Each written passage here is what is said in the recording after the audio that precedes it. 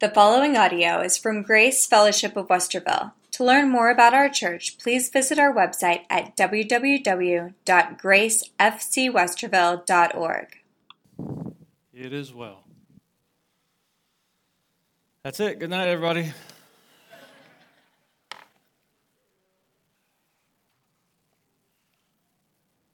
Let's pray before we get into our word. Father, thank you for giving us this day, for coming here. And Lord, we bless your name. We honor your name. It is the name that's above all names. We come to you today to learn more about you and about your word and how to have a Christian worldview, Father, in this world. So we ask your blessing on our time of Bible study and speak to us. We pray this in Jesus' name. Amen. Last week we had an introduction and we talked about some of the reasons for the Ten Commandments. We talked about to reveal the holiness of God, to reveal the sinfulness of man. We talked about the need for grace. And we also touched based on that we live in a generation that has lost its fixed standards. We have gotten rid of the Ten Commandments from the state house, the courthouse, the schoolhouse. We have morality that's by majority, and the result is chaos in our society. And folks, I'm really also getting tired of hearing the left, the right, and the religious left, and there's also the religious right. It's a matter of right and wrong.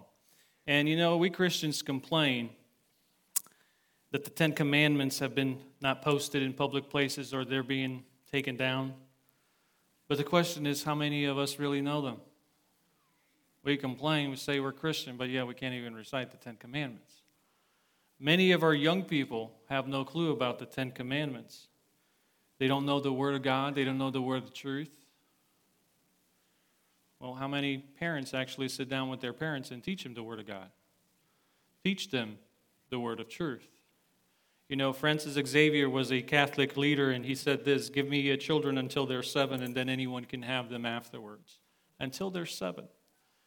And we need to begin early teaching our kids the words of God. In Isaiah 28, verses 9 and 10, it says, whom will he teach knowledge, and whom will he make understanding the message? Those just weaned from milk, those drawn from the breast. For precept must be upon precept, line upon line, line upon line, here a little and there a little. And I was going through Facebook, and I saw a young mother, teaching her kid the Word of God. And tell you, I had a little tear-jerker moment there. He was mispronouncing words, but she was teaching him. And the reason for that, she's doing the right thing. Deuteronomy 6, in chapter 6 and verse 6, it says, and these words which I command to you today shall be in your heart. Not only in your heart, but you shall teach them diligently to your children, and shall talk to them when you sit in your house, when you walk by the way, when you lie down, and when you rise up. So, folks, teaching the Word of God is not of the schools. So we complain the schools removed the Ten Commandments. Guess what? It's supposed to happen. It's not the responsibility of the government to teach your kids the Word of God. It's not the responsibility necessarily of the church. The church can help. The church can guide. But it's the parents' responsibility to teach the Word of God. Professors are the mother and father. Students are the children. That's God's priority plan, especially for the dads. And do you know what our homes really need to see? I think, in my opinion, is missing. Is sincere love. And not necessarily the love between husband and wife. That should be a given. But they need to see in their parents a burning, passionate love when it comes to the things of God. Are they seeing that in your house? And the reason I say that because and when I was a kid, and I'm seeing it now in my Stella, kids can spot a phony, can't they? They can spot a phony a mile away. And there's a great story about a phony, and it's a true story. There was a Jewish boy. He and his father lived in Germany, and they were practicing their Jewish faith. And then from Germany, they moved to England. And when they moved to England, their father joined the Lutheran church. And the young boy was kind of confused. He said, Father, why are we joining a Lutheran church? We're Jewish. We're practicing the Jewish faith as we did in Germany. Well, son, we live in a different place now, and there's lots of Lutherans around, and it'll be good for business if we join a Lutheran church. That boy lost all need for religion. He lost all interest. Do you know whose name that boy was? Karl Marx. That's correct. He wrote the Communist Manifesto. He spotted a phony. And you're to love God with sincere love. And these 10 commandments are the most amazing set of laws. You can't write 11th commandment to it. You can't add nothing. They're so concise, they're comprehensive, these 10 commandments. And some people say that they're old, they're out of date, gone out of style, and we left them behind. And friends, we have not left them behind. We never even really caught up with them. And the first command, the commandments you also can see when we go through our study, but you'll see they're broken in 2 sections. The first 4 and the last 6. The first 4 is our relationship with God. The last 6 have to do with the relationship with others, with other people, and so forth. And that's why Jesus really summed up the 10 commandments in 2 things. He said you should love the Lord with all your heart, your soul, your mind, and love your neighbor as yourself. Basically, that's 10 commandments summarized. So if you're loving the Lord with all your heart and mind, you will not have other gods before him. So today we're talking about the first commandment. And also some people say that first commandment, second commandment go together, graven images. But that's not true because the first commandment forbids false gods. The second commandment is talking about worshiping false gods. So to open up to Exodus chapter 20, and we're going to look at the first 3 verses. And it says, "And God spoke all these words, saying, I am the Lord your God, who brought you out of the land of Egypt, out of the house of bondage. You shall have no other gods before me." Folks said it before, the most glorious fact in the universe that God exists. And the most glorious fact is that you can know the God of the universe, the God that created the whole thing. That's the most glorious thing. But the saddest thing is there's a lot of people who do not know God personally because they don't know God personally. Nothing works out. It might seem like it's working out, and we'll talk about it. You might seem successful, but it's not. And I want to remind you what we talked about last time a little bit. In Acts 17:20, it says, "For in him we live and move and have our being." That's the cause for your existence. In him we live. That is, God is the element in which you're supposed to operate to function properly. If you take a fish, right? You take a fish out of the ocean and you put it on a tree. What are you going to get? Unhappy fish. You take a bird out of the sky, you put it in the water or the ocean, what are you going to get? Unhappy bird. Why? They're out of their element. They can't function properly. And you'll be like a round peg trying to be put in a square hole. It doesn't work. And it's in him we move, we live, and have our being. And I want to tell you, things are not supposed to work out until you know the Lord your God. I am the Lord your God. You shall not have any other gods before me. Why is God making this statement? Is it feels insecure? Is it because he doesn't like rivalry, competition? Is it because he thinks their other gods might make him look bad? Well, why is he making this statement? See, in Deuteronomy chapter 6 and verses 14, 15, he says this, "You shall not go after other gods, the gods of the peoples who you're all around, for the Lord your God is a jealous God among you, lest the anger of the Lord your God be aroused against you and destroy you from the face of the earth." You see, there's some things that are sin for us, they're not sin for God, right? Anger. He has righteous anger. Jealousy. It's a sin for us. It's not a sin for God. Parents, I don't think one of the things that we teach our children, when they're young is the first, the thing coming out in a toddler. We don't teach them the 10 Commandments. What is the first thing we teach our little kids? How to share, right? Share their clothes, their toys. We constantly remind them, share their food and things like that. But as important as it is to learn how to share, it's important to realize there are some things that are made not to be shared. Bite-sized candy bar. That's not meant to be shared. Katrina, give me half a bite. Unicycle. right? That's not meant to be shared. An intimate relationship of love between husband and wife, that's not meant to be shared. The things were never intended to be shared with someone else. In order to be used properly, they have to be kept exclusive. And some things were never meant to be shared. It's not surprising to God of the universe saying, I'm not going to share or refuse to share. Some things he will not share, especially when it comes his glory, his authority. Look at verse 42 in Isaiah 42:8. It says, I am the Lord, that is my name.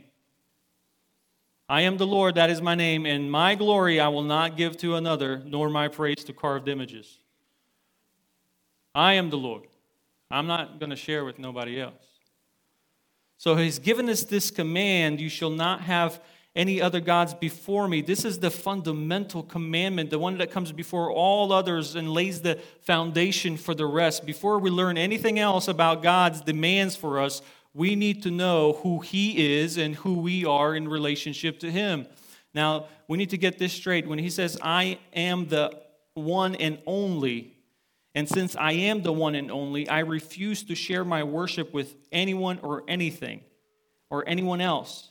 God will not share the stage with any other performers. He refuses any colleagues. He will not acknowledge any genuine rivals that he has. God does not simply lay the claim like one part of your life and worship. He demands everything. Why is he so demanding? Well, let's look at what I'm calling the declaration of the assertion of the commandment. So in order for us to understand the first commandment, it helps us to know the context in which it was given. Israel just came out of Egypt, and they lived there for a lot of years. And Egyptians are polytheistics. They believe in many gods. Simply, they worship many gods, and they were unsurpassed. So it's not atheism that's the questioning here. It's polytheism. Atheism is never a question in the Bible, but in the Bible, it's a battle of other gods.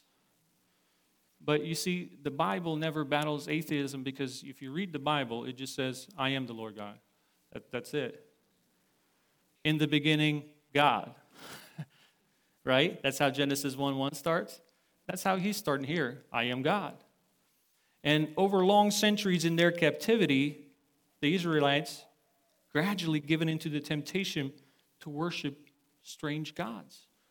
And God told them in Ezekiel chapter 20, verses 7 through 8, says, Then I said to them, each of you throw away abominations which are before his eyes, and do not defile yourself with idols of Egypt.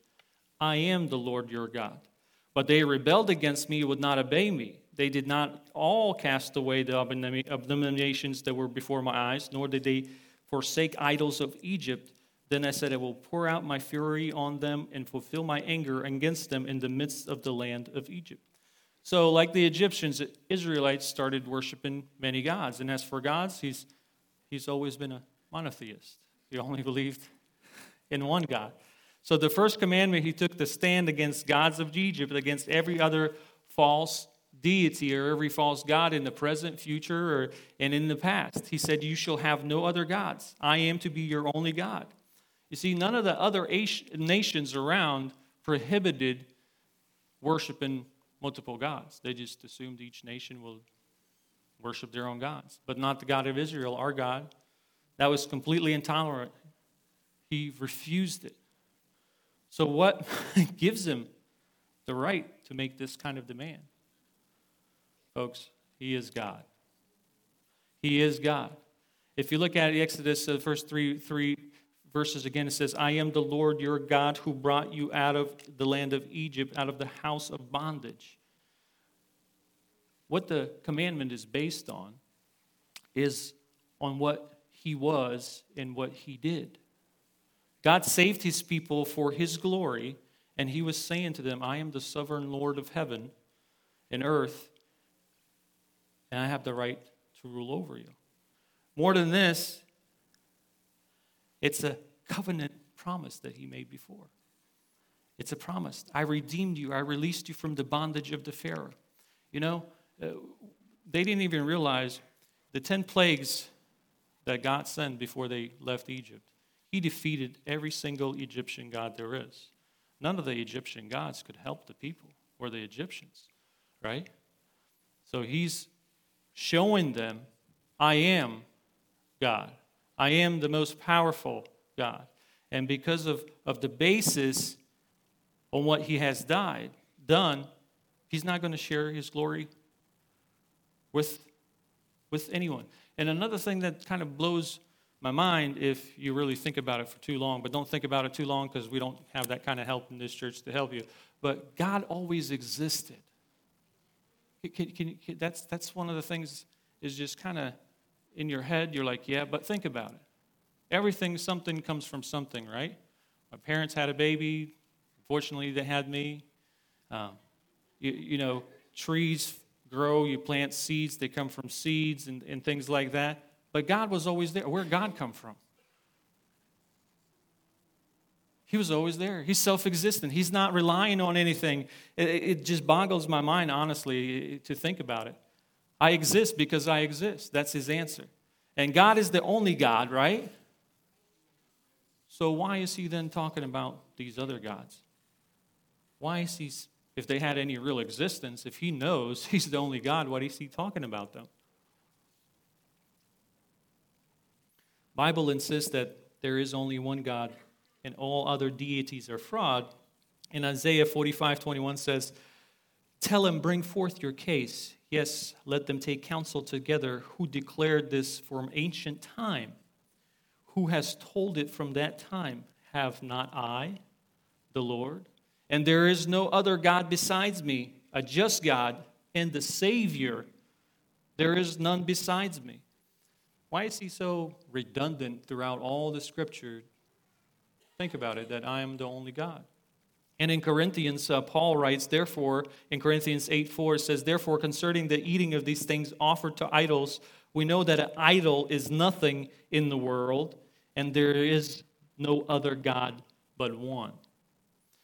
If this is true, again, what's the point of telling about the other gods? They're not really other gods.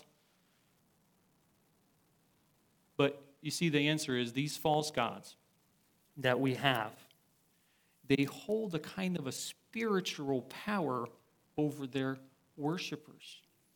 People worship powerful forces within the creation that God created. If they were gods, deities, they're not gods. They're only called gods. They're very real powers, so you understand that, but they're able to enslave a person totally. Paul reminds the Galatians in chapter 4:8, it says, but then indeed, when you did not know God, you served those which by nature are not gods. Another translation has said, slaves to those who by nature are not gods. You were slaves to those things until you came into a realization of God. And 1 Thessalonians 1:9 says, for themselves declare concerning us what matter the entry had to you, and how you turned to God from idols to serve the living and true God. And the reason the false gods, they have this enslaving power, because behind the idol, there's demonic forces. There's demonic forces behind the idols. In 1 Corinthians, Paul writes in chapter 10, verses 19 and 20, what I'm saying then, that an idol is anything, or what is offered to idols is anything. So it's all nothing. Idol, sacrifices to idol, they're nothing. Rather, the things which the Gentiles sacrifice, they sacrifice to demons and not to God, and I do not want you to have fellowship with demons. Idol is nothing, but what stands behind it? What stands behind it? It's demonic powers that give it an illusion that they're gods. And spiritual power, and they start working in the minds of the hearts of the Egyptians and also the Israel. So that's what happened to them. And before the 10 plagues came in, Moses went to Pharaoh and said, I'm paraphrasing this my way, said, hey, let my people go. Said, why will I let you go? Well, God said so. What God? And then remember he threw the staff on the floor and it turned to a snake? What did his little magicians do? Well, our gods can do the same thing. They threw it, and then they had 2 snakes. But Moses' snake ate the other 2 snakes, right? So it shows that God is the ultimate, the true God. But there are false gods. They're not true gods, but they're false gods. And this is the way it's always been. And this is why God took the trouble to defeat all those gods one by one to show his power. Now, that's kind of a declaration, I am God. Now, he also has a discrimination in here. He's comes from, this commandment is coming from God, our Lord and Savior, but what about the commandment itself? If we look at the last phrase, it says, you shall have no gods before me. What does that mean? Is that permissible then, worship other deities as long as we put God first? Before me. What he's trying to say in these words, before me, before my face. Sometimes they are used in spatial tense. Before me, that is in front of me, alongside me, right? We sang a song today. I know who's behind me. I know who's in front of me and so forth. Besides me, in my place, instead of me, over against me. When I was in high school, and I don't know if, I asked some kids up there what's cool these days. But when I was in high school, when somebody invaded your space or they got too close to you, you say, why you all on my grill, man? Why you all on my grill? You give space. And taken literally, this would be forbidding people from bringing these foreign gods into a place where God is worshipped. But what we need to understand, though, it doesn't mean like it's a formal location. God is everywhere. So really, he forbids us from worshiping false gods anywhere. At any time we serve any other god, we're doing it in the presence of God. You shall have no other gods over against me, before me, anywhere, not in my space. And this is all his space. The point is, when it comes to worshiping God, it's all or nothing. And this is the way it's always been. In the New Testament, the Old Testament, it was this way in Mount Sinai, where God gave these first commandments. That's what he told them. But then he renewed with Joshua when Joshua went in. If you look at it, Joshua chapter 24, verses 14 and 15, it says, now therefore fear the Lord, serve him in sincerity and truth, and put away the gods which your fathers served on the other side of the river and in Egypt. Serve the Lord. And if it seems evil to you to serve the Lord, choose for yourselves this day whom you will serve. Whenever the gods which your fathers served that were on the other side of the river, or the gods of Amorites, in whose land you dwell. But as for me and my house, we will serve the Lord. This was the way it was on Mount Carmel when Elijah was battling the god Baal, whatever you want to call him. If you look at 1 Kings, in chapter 18, verse 1, it says, and Elijah came to all the people and said, how long will you falter between 2 opinions? If the Lord is your God, follow him. If Baal, follow him. But the people didn't answer anything. And Jesus reiterated this point in Matthew 6:24. It says, no one can serve 2 masters, for either he will hate the one and love the other, or else he'll be loyal to the one and despise the other. He cannot serve God and mammon. God's people have always been faced with a choice. Religion of pluralism. It's not some recent development that we have. There's always been plenty of other gods, trying to grab our attention.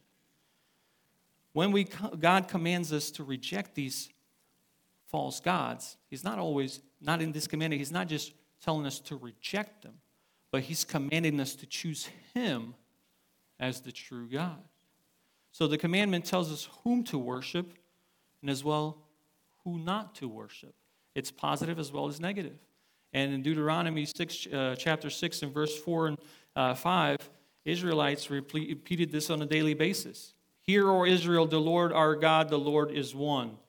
You shall love the Lord your God with all your heart, with all your soul, and with all your strength. Doesn't that sound like what Jesus was saying? But the key word here is love. Love is the right word because the first commandment solidifies the covenant relationship between God and his people. Notice the commandment God speaks to us here is singular. It's not just through all Israel in general. God says, you, that's you, each one of us, shall have no other gods before me. personal. Me. We do not worship a God, but the God, right? Kind of like the Ohio State. But he wants this exclusive love relationship with each of his people. Not just Grace Fellowship General, with each one of you. So we must be faithful to one true God. Now, what happens when we break that? There's a story about a man violating this commandment. Someone who I admired very much when I first started to study the Bible. The story, however, ended with the tragic downfall of a king. He was one of the greatest kings in the ancient world. He was the most powerful king any nation has seen. He was had chariots by the thousand. He crushed his enemies. He's expanded his kingdom like it was nothing, from the mountains to the sea. Wealthiest king, most wealthiest person probably ever lived. His palace was filled with gold, but not silver. You know why? Because silver was too common. It's gold. Anybody know who this is? Solomon. But Solomon wanted, to serve God originally. The most remarkable thing about Solomon is that he possessed true spiritual wisdom. He did. In the early days of his reign, God appeared to him and said, one time probably in the Bible where God was like a genie, right? What do you want? What do you want? It was the opportunity of a lifetime. He could ask for anything he wanted. So his answer revealed what God he wanted to serve. If it was the God of riches, he would ask for gold. If it was ask power, he would ask that his enemies be crushed and give him armies and all those kind of things. If it was serve pleasure, he would probably ask for a beautiful woman. I don't know whatever his pleasures was, but we'll discuss that in here. But Solomon wanted to serve one and only true God, and he asked for wisdom to rule over his people in righteousness. And God gave him this request. The only one in the history past and never in the future will be there a man like Solomon. And I used to play, can be somebody number two. Solomon was recognized as the wisest man in the ancient world. People came from all over to test his knowledge, talk to him. The Bible tells he judged between right and wrong, served as counselor to other kings and queens. His wisdom did many things for God. He was generous. He built a temple in honor of God. He was a man of prayer. There's a magnificent prayer where he came and prayed for on the temple when it was done in 2 Chronicles in chapter 6. And God answered Solomon's prayer, descended on his temple in power and glory and so forth. He had everything a person possibly want, including an opportunity to do great things for God. He had the opportunity to do great things, but only if he kept the first commandment. Look with me in 1 Kings chapter 9, verses 4 through 7. This is God speaking. It says, "Now if you walk before me as your father David walked, in integrity of the heart and uprightness, and do according to all that I have commanded you, and if you keep my statutes and my judgments, then I will establish the throne of your kingdom over Israel forever, as I promised your father, saying, you shall not fail to have a man on the throne of Israel. But if you or your sons at all turn from the following me, and do not keep my commandments and my statutes, which I set before you," which are what? "But go and serve other gods and worship them, then I will cut off Israel from the land which I have given them. And this house which I have consecrated my name, I will cast out of my sight. Israel will be a proverb, a byword among all people." It's very simple. All Solomon had to do was give God glory, just like he's been doing. And particularly, he had to obey the first commandments by refusing to serve any other gods. But what does the scripture tell us what happened to him? In 1 Kings 11:5 says, "For Solomon went after Ashtoreth, the goddess of Sidonians, and after Milcom, the abomination of Ammonites." And this is how God responded. In 1 Kings 11:9, verses 9 through 11 says, "So the Lord became angry with Solomon because his heart turned from the Lord God of Israel, who appeared to him twice, and he had commanded him concerning this thing." What thing? "That he should not go after other gods, but he did not keep what God Lord had commanded him. Therefore, the Lord said to Solomon, because you have done this and have not kept my covenant, my statutes, the way I commanded you, I will surely tear the kingdom away from you and give it to your servant. King Solomon was condemned, especially for violating the first commandment. And here's the danger that we need to realize. And most people of that time, and probably most Christians, are surprised by what happened to Solomon. How can the real kingdom probably was in shock too. They flourished. This king was awesome and all that kind of stuff. How can this happen? But if you look at Solomon's life carefully, you will see that his heart started to turn away from God long before he ever bowed down to sticks and stones and any idols. But he gradually drifted away until he finally bowed down to actual wood and brick gods. He did not ask God for gold, but he started worshiping the God of wealth. It took him, if you look at 1 Kings chapter 6:38, in the 11th year, in the month of Bul, which is 8 months, the house was finished, all the details according to its plans. So he was 7 years building it. So he spent 7 years building the temple. Beautiful temple for God. But if you go to 1 Kings in chapter 7, verse 1, but Solomon took 13 years to build his own house, so he finished all his house. Can you imagine what his house looked like?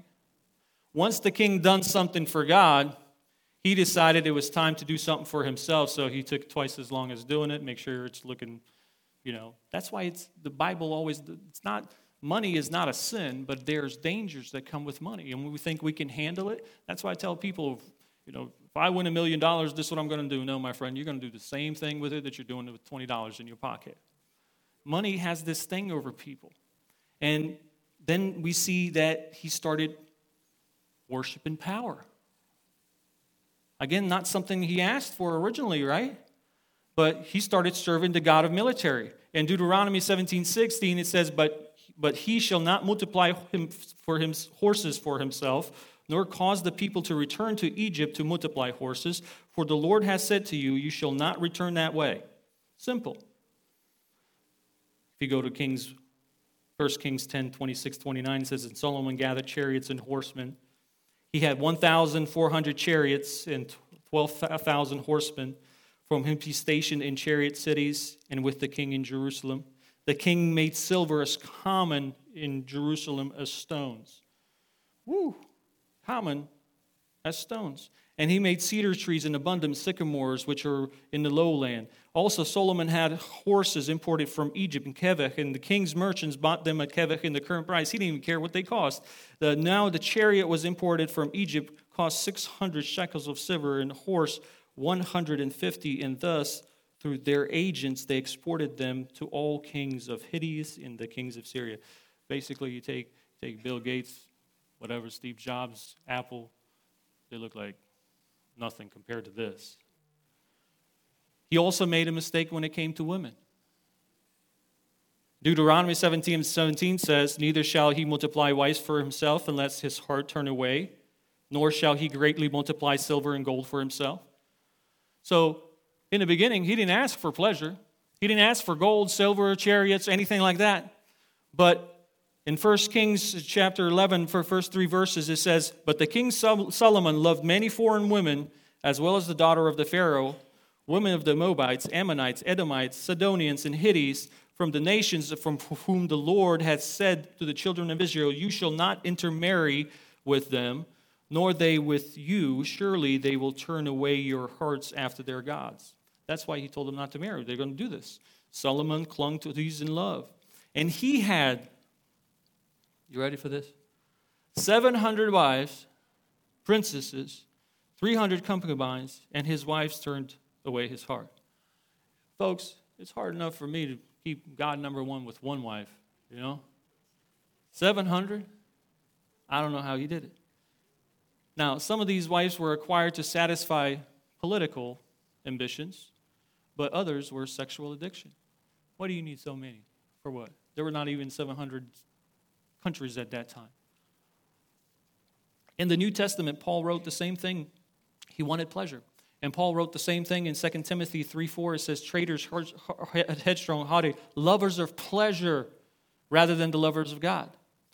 All while Solomon was following other gods until he finally suffered the ultimate degradation. He bowed down, like I said, to the blocks of wood and stone.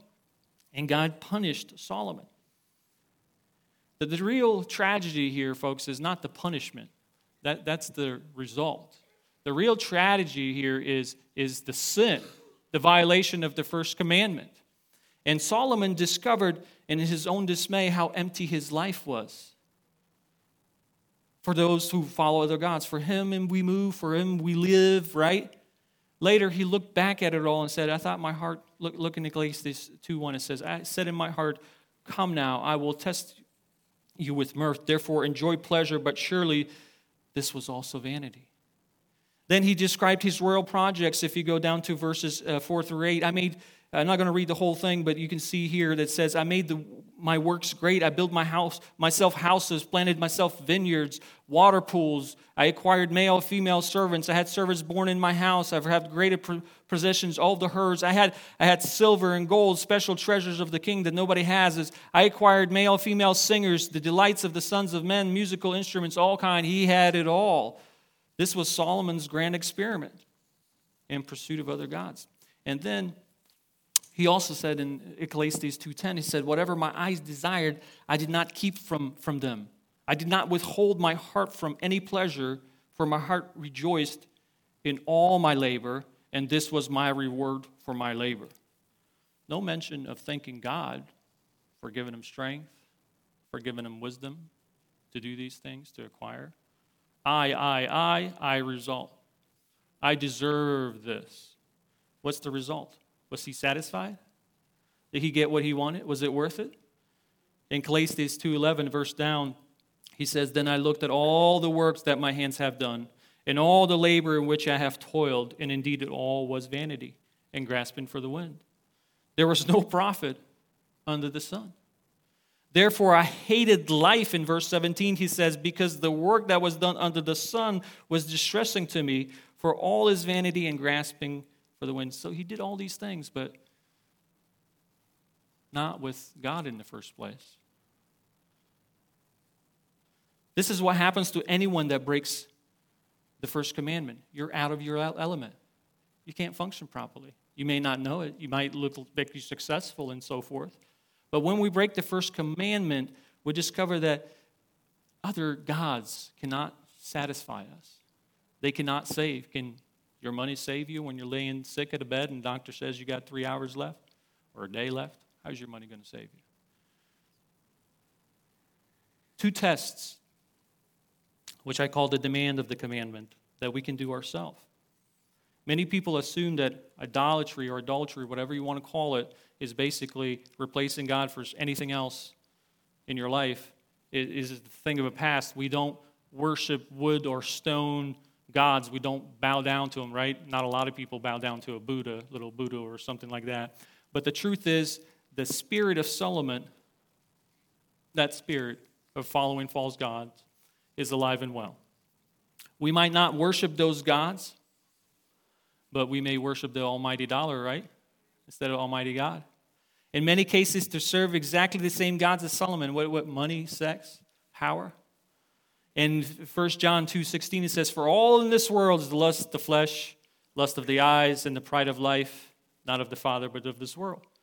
So the tests we need to do in our life is, what is the thing we love most? I call it the love test. What each one honors before all else, all the things he admires and loves, this is for him as the God. It could be a false god. It can be sports, recreation.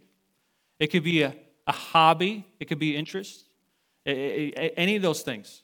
You know, one pastor told me, he said, if you want to really know what you love is check your calendar and check your checkbook.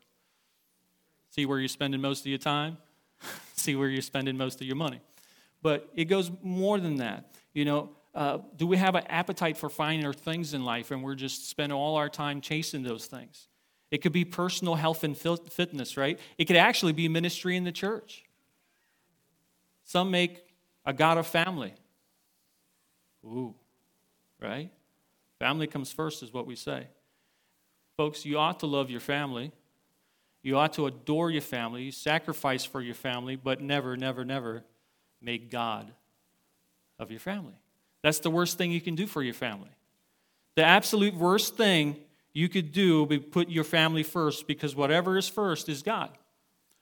And I'll let you in on a secret. My wife knows she's not number one in my life. I know I'm not number one in her life. And I'm glad. Not because she loves me, she loves me with the love that I wouldn't be able to be loved if I was number one. And being number two, I'm loved more than I could ever be by being number one. Your children, you will love them more if you put them in second place. We talk about the Ten Commandments, how they are to date and so forth, but I always tell you, Jesus ups the ante in the New Testament of the Old Testament. Look at Matthew 10:37. He who loves father or mother more than me is not worthy of me, and he who loves son or daughter more than me is not worthy of me. That's kind of off-putting, right? Like, what? But go down to Luke 14:26. It says, if anyone comes to me and does not hate his father and mother and wife, children, and brothers and sisters, and yes, you don't even hate your own life, you cannot be my disciples. Is God telling us to hate our families, not love our families? No, but this is what he demands from us.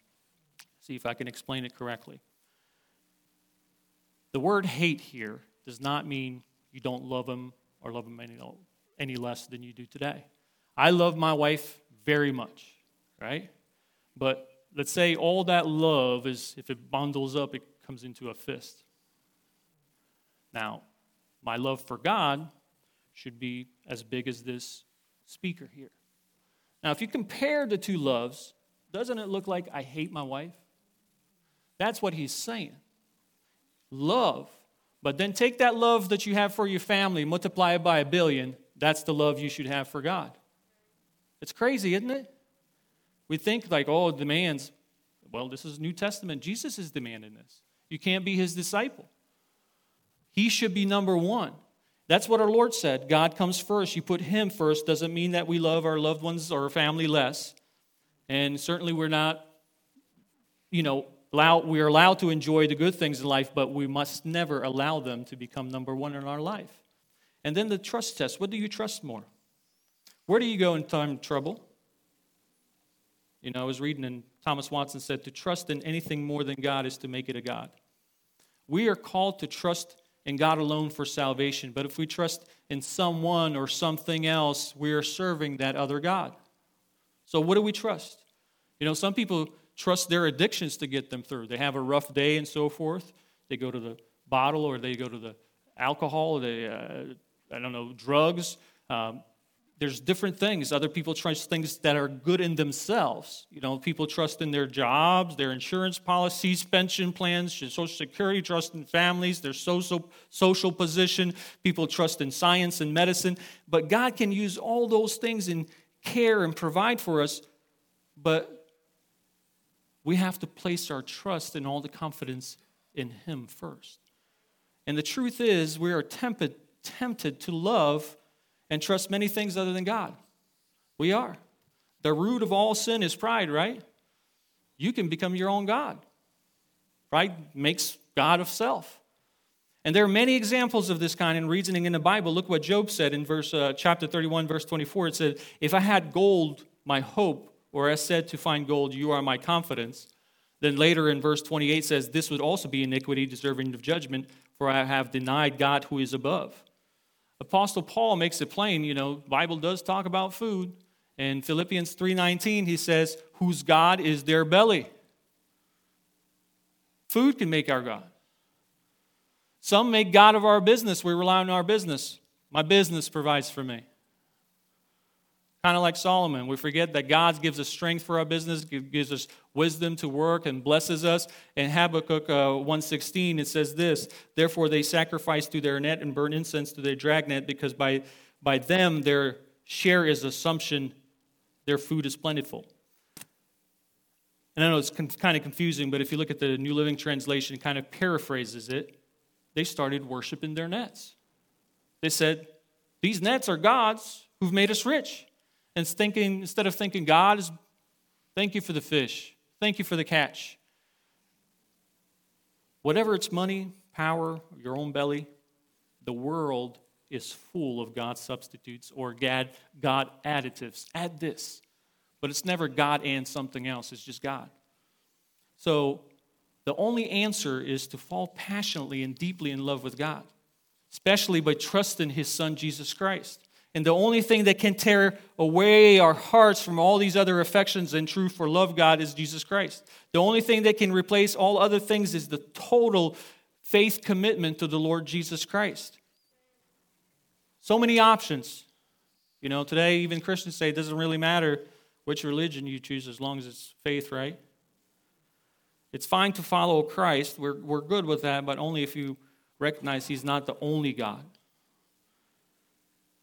You know, I hear a lot in church that there's more people saying Jesus is a Savior, but not the Savior. My favorite when I hear, oh, we're all Christians. You know, it reminds me of the story of Alexander the Great. They brought a thief in front of him, and they were reading the charges. And Alexander the Great said, what is your name, son? He said, Alexander.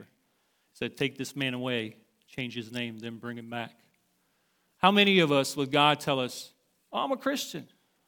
Change your name. Then bring him back. Folks, God is holy. That's one of the things that we need to recognize and keep on top of our heads. He is not a little buddy to mess around with.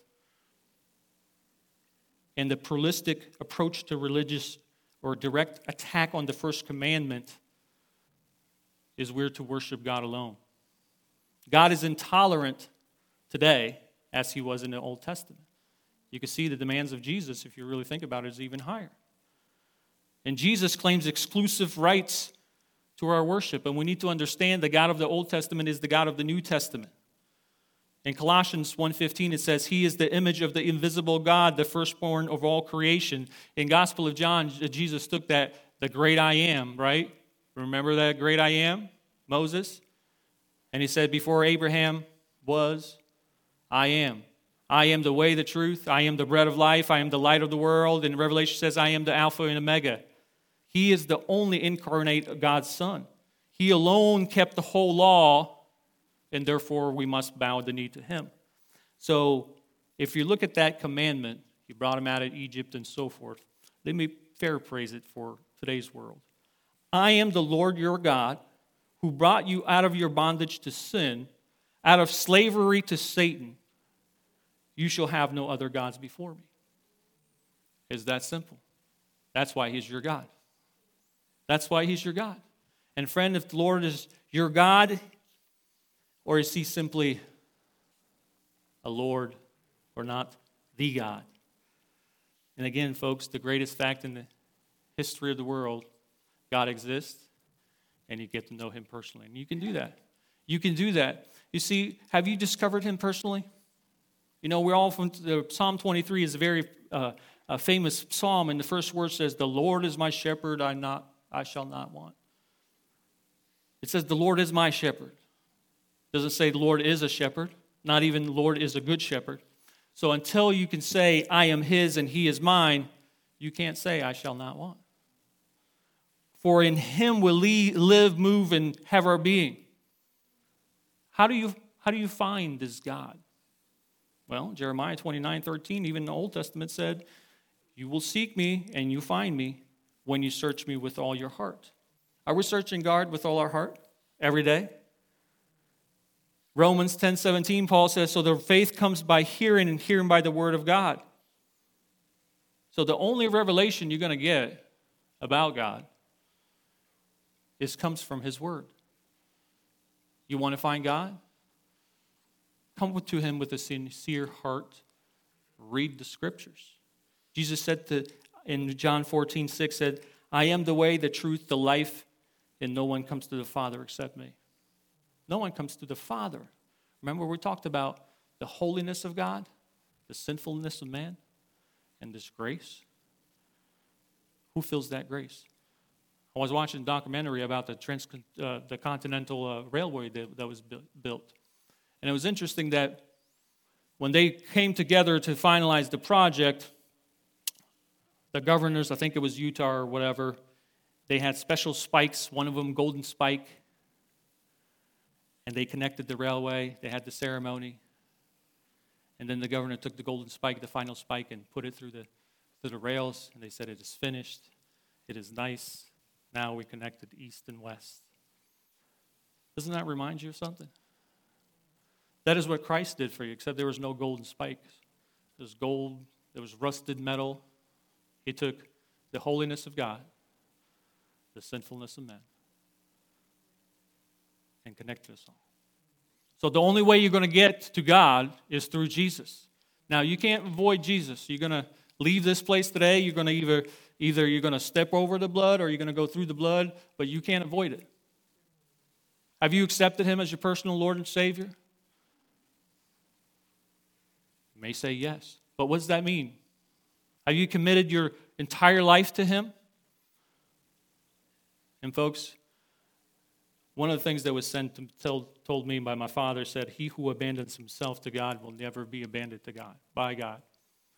That's such a true statement. Are we surrendering all our things, or are we putting other things in front of God? Now, this is what my dad taught me, and I'm not putting it on anybody else. But he said, your priority in life, God, family, church, work. God is the first thing. God is the first thing should be in your life. Then you're able to love your family better. You're able to perform at work better. You're not doing it by your means or your strength. And if you haven't accepted him, I would encourage you that you come to him. And folks, you won't be perfect. Don't think you're going to come to God and all of a sudden you're going to get wings and a halo. You're not. You won't be perfect. You'll have to work at it, and God will help you, but you will be set on the greatest adventure of your life. Amen? Let's close in prayer. Father, thank you so much for your wonderful words that we should keep you number one in our lives, and the great examples you showed us in the Bible, what happens when we don't. And the reason sometimes we struggle in our lives and we don't understand it, we feel like a fish in the tree or a bird in water, is because we lost sight of you. Help us keep you number one in our life. And as we leave this place today, I ask the grace of the Lord Jesus Christ and the love of God and the fellowship of the Holy Spirit be with us all. In Jesus' name, amen.